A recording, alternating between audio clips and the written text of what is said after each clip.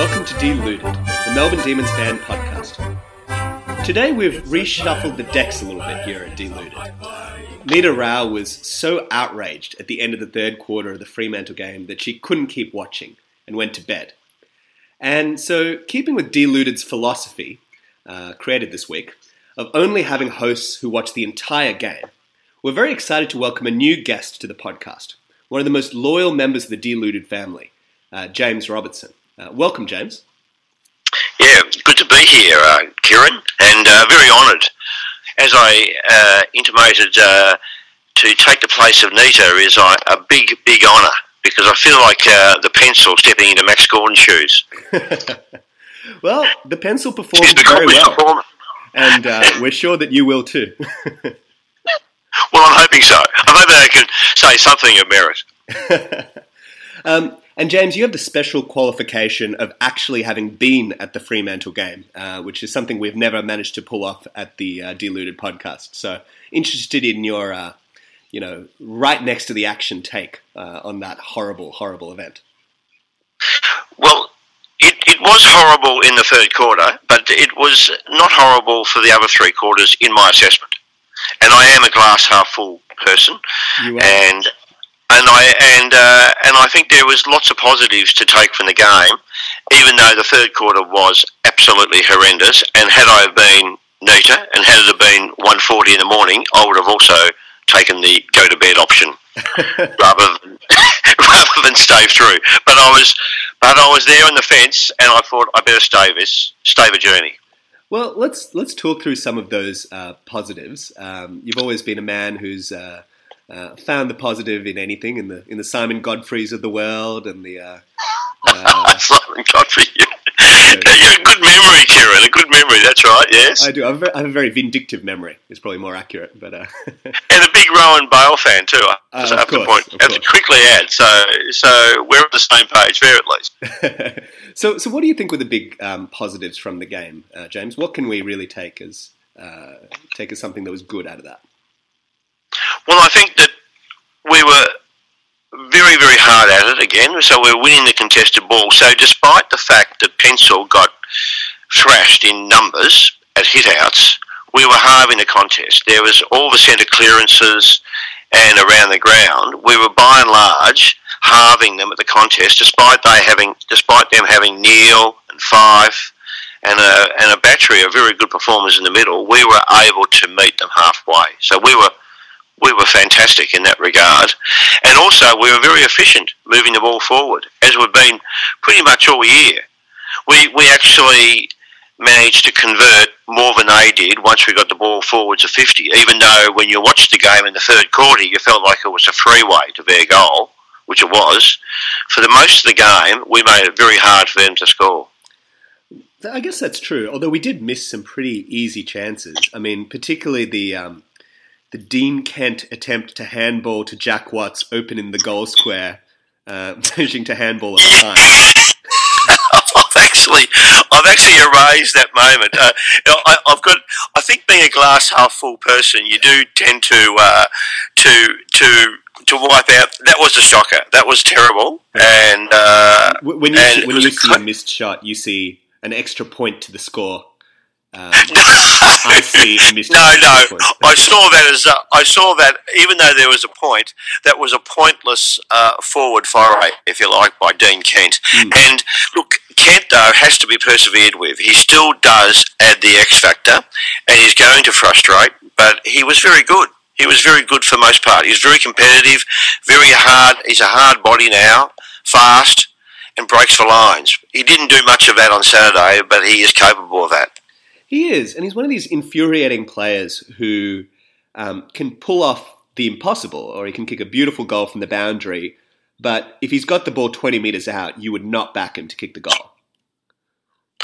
No, that is true, unfortunately. Alas. And that is going to be a problem for us, because whilst we're converting, we're not necessarily converting goals, are we? So that's been a problem all year, and with Kent, that problem could persist a while longer until we... Look, he's a better man to have on the run from about 40 metres out. After 2 or 3 bounces, he's likely to put one through from there, whereas from 20 metres out, dead in front, he's likely to not get a goal. So he's very frustrating, but he's got to be persevered with. Young Hannon's good too. I liked Hannon's game. He's been a little bit quiet the last couple of weeks, but I thought he showed a fair bit. Oh, he was good in the first quarter and good throughout, and he's sort of mature in his way he plays the game. He knows where to go. He gets to lots of contests, and I thought he was good. And I think he's worth persevering with. I think you guys mentioned that last week, and I would agree with your assessment that he needs to be persevered with. I think that's right. I loved Garlett's game and Garlett's season. I mean, he's reached a level I didn't think was possible. I mean, he's more than just a goal sneak now. He's becoming a more complete player. Well, there were four on our team laid 8 tackles each, of which Garlett was one. And it has to be said, a couple of his tackles are breathtaking, the way he runs down people. His tackling is something that takes us to another level in the forward line. His forward pressure is wonderful, and he was fantastic on the weekend. Absolutely fantastic again. And that's 2 games in a row, which again is meritorious. He and Watts both have played now back-to-back great games, in my humble assessment. Yeah. No, I think that's completely right. And is it you or Nita who's a big Watts fan? Or neither? I would say neither. I go in waves with Watts. What I care about is his contest work, and I feel like last week his contest work was exceptional. This week was still solid, but that's what I'm really looking for from him. Oh, he took a couple of fantastic contested marks on the weekend, and his contest work around the ground against Sandilands pretty hard, but by and large he was pretty good, even though he could afford to lay more tackles. There's no doubt about that. He needs to lift that part of his game. That's right. But I mean, I think after a slow start, he's developed a lot. And of course, we have the biggest positive of all, the big pencil, the man who looked like he needed to be erased before this week. Well, look, he took a great mark in the first quarter in the goal square, a really great mark, and at that stage, I think by quarter time we'd only taken 1 mark in our forward 50, and that was his. So, and then the last quarter he clunked a magnificent mark again, and duly converted. So, where Wiedemann, about a minute or 2 earlier, who kicked his way to the Magoos, I think he is gone, I'd say. And a bit later on the wing, I don't know if you noticed, he got a chain of handballs. Oh, I noticed. And all he had to do was get the ball to his foot, and the ball actually missed his foot on the wing. So I think the weeds need to be pulled from the garden there, and he needs to go back to the resis and regain some confidence. And we need to bring back in Hogan, and I think that would have been the difference on Saturday. And I think that. Sorry. No, go ahead. I was going to ask you. Do you think Hogan cost us the game? Do you think if Hogan had played, we would have won? Well, I think had Hogan had been there, I think if you compare it, say, to the other end of the ground where McCarthy was running up and down the ground Hogan-like, and really was the difference. I thought in their forward line. I know Neil and Mundy got more goals, but McCarthy's work was just inspirational and was, in my opinion, the difference for Freo getting over the line. Not just his last toe poke in the goal square, but the work he did before that was very much similar to the work Hogan does nowadays, up and down the ground. And he's a big target up forward as well. Right. So, without a doubt, we would have won on the weekend, in my opinion, by probably 3 or 4 goals had we had Hogan. And the problem, and the reason it's particularly frustrating, is that the Fremantle's backline isn't really all that good. And you see Jake Spencer clunking a big mark. You see Watts. It's not as if they had a huge amount of incredible contested marking talent in their defence. And I think Hogan would have roasted them had he been playing. Well, that's true, and I think that's probably. I was a bit critical of a selection not having Pedersen there, and possibly Pedersen probably could have come in for Wiedemann last Saturday anyway. He should have. But in the course of it, the way the day turned out, Melbourne gave themselves more than enough opportunity to win that game. Even though we had less entries into our 50, we are actually a very attacking side, and we do give ourselves lots of opportunities at goal each week, which is a really big positive throughout the whole season, I think. That's true. That's true. But I want to drag you back. Against Geelong. Sorry, go ahead. Sorry? Oh, no, go ahead. I was going to drag you back into the negatives for a moment, despite the positives spin. Oh, must you? Do we have a composure problem? Because both last week and this week, at crucial moments, with a couple of minutes left in quarters, the defence just seemed to panic. I mean, that last goal that Fremantle kicked, I mean, Bernie Vince had a terrible kick out, Jaden Hunt nearly redeemed the situation, and then Wiedemann, as you mentioned, missed the ball. I mean, everyone just looked like they were panicking, and it didn't look like at all like we were going to save that goal. There's no doubt about that. I compare and contrast to the good sides who just know how to ice the clock. And we've got no idea, none at all. And that was really apparent. So I agree with your one negative. I'll let that through. What I'd love to see is Salem and Watts being pushed back by Goodwin late in games. The best users of the ball, get it in their hands, and just let them be the ones who have to sort it out. Yeah, I think that's a good point, and I think that could have happened on the weekend where Watts and Salem could have easily dropped back and just to steady up the ship a bit. And I think Bernie himself even, I think there's another point there. I think had Lewis been in the side, I think he would have used the ball better out of defence than what Bernie is. It would have been good to have got the ball into Lewis's hands, because I think he would have used it with a bit more care and composure. I mean, Hawthorn won 5 close games last year by a goal, and I'm sure that Lewis would have had a hand in saving some of those. Absolutely. So he would have been decisive when it came to the clinches last week. I think for the rest of the game, though, Vince was more than an adequate replacement for Lewis, at 95% of the match last week. So Lewis's spot is able to be covered, in my opinion. Exactly. And I think once Hibberd gets back, we'll have yet another player who can play a similar role. Yeah, is he? I'm not sure if he's ready yet, though. He needs another week or two, doesn't he? In the reserves, I think. I imagine most likely, given he's only playing on Monday. But having said that, if he's even close-ish, I'd love for him to play against Richmond. I really do think we need some class in our backline. Yeah, well, he's fast, strong, and he's a very good kick as well. So we would really need someone like him. It would make a big difference, I thought. But speaking about a person making a difference, your choice, I can't remember if it was yours or Nita, who said bring in Frost last week. Good call, because he was very, very good, very fast, very strong, and he knows how to use the ball. So he was very handy. I agree with everything you said, except the last one. I'm still very worried when he gets the ball. He has this look about him that he could do something just a little bit erratic, and sometimes his kicking is a bit off. I think if he cleans that up, I don't think there's any doubt in my mind that he's a better pick than Oscar McDonald. Yeah, look, there probably would be a question mark over some of his capacity to kick, but compared to, say, Dom Tyson. Oh, Dom Tyson. He's a Rhodes Scholar as regards kicking. Well, let me ask you this about Dom Tyson, and this is clearly a bit of a tongue-in-cheek call, but is he the worst ball user in our team? Because I tell you what, he most definitively, yes.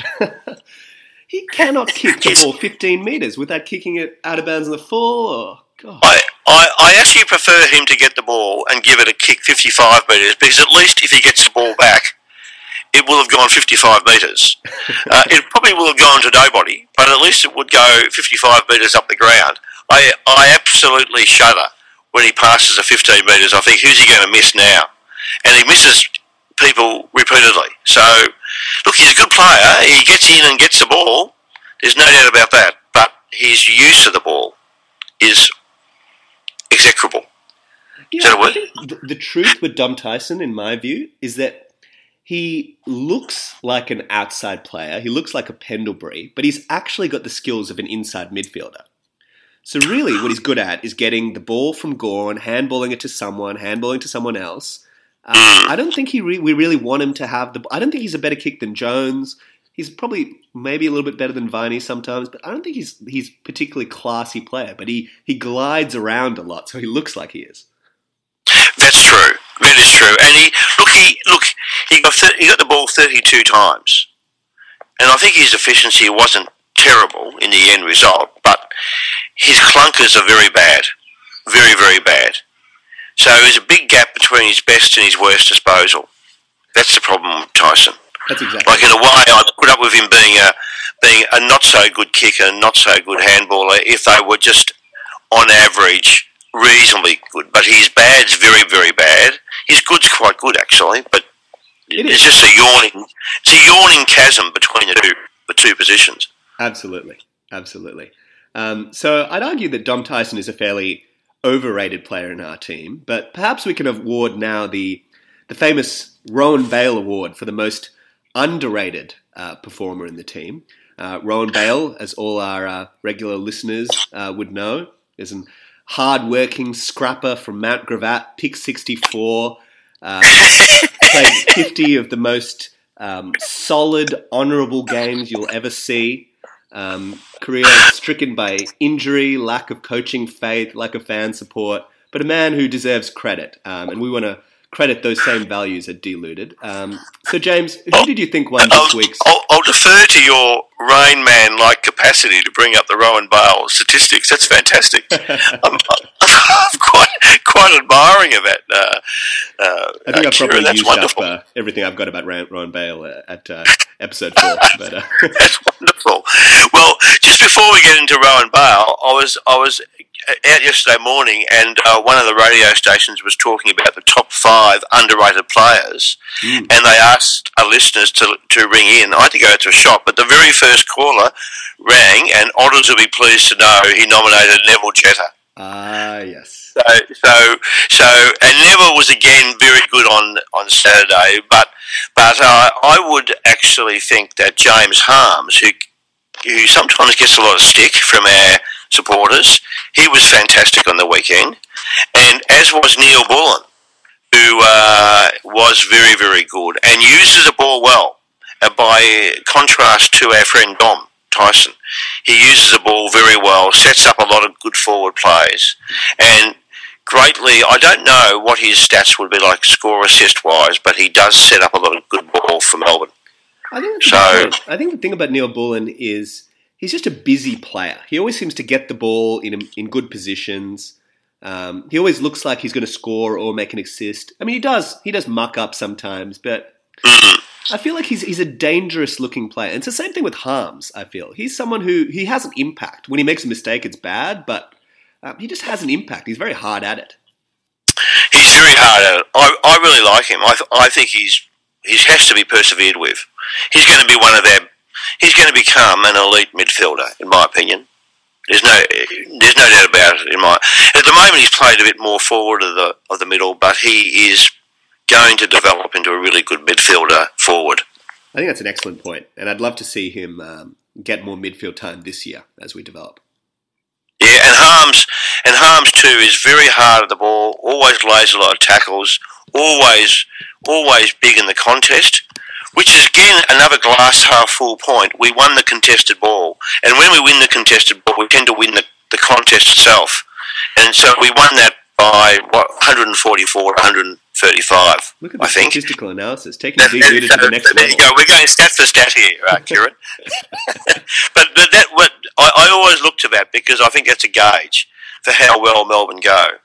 And we again beat another side for contested ball, which sets up a lot of uncontested possessions and sets up a lot of really good attacking forward plays, which we then score a point. Right. Well, that's right. That's the half full perspective. Or it goes to the weed, who gets outmarked by or out by. Yeah.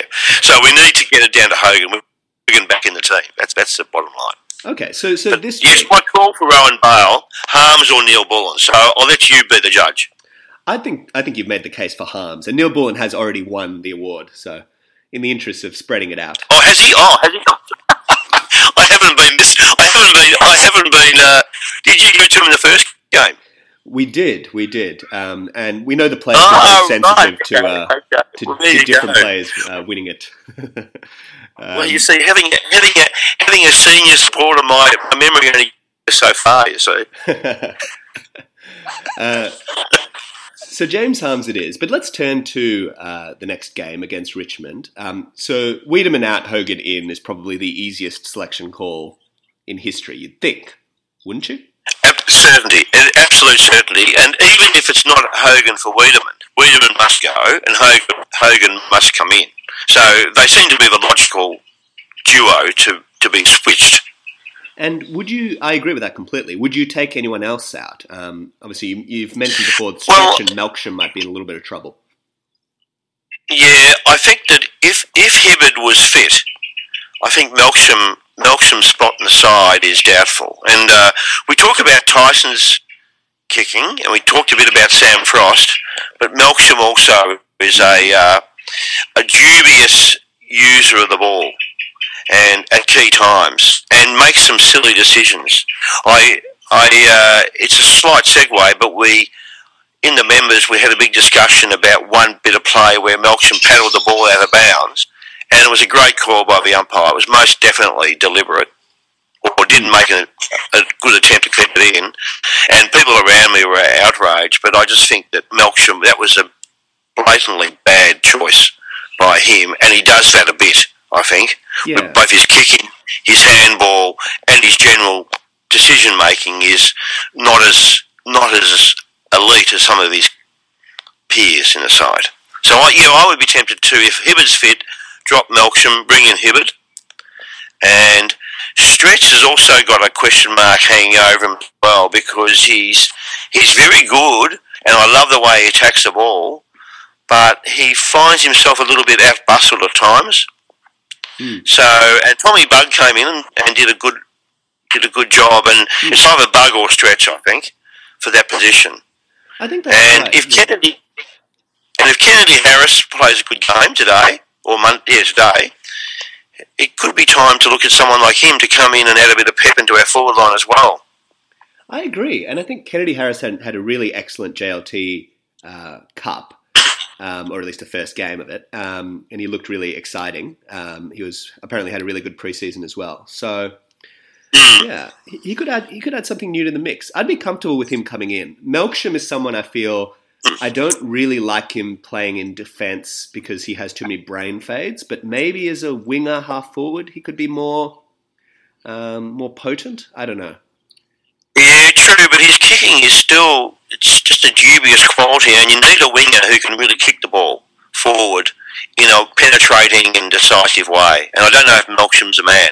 I do like him. I do like his endeavour. I do like his contest and his heart at the ball. I like all those aspects. Yeah. But just his finishing is a little bit... Melksham might make the seamless transition from Essendon whipping boy to Melbourne whipping boy, which is an impressive career feat.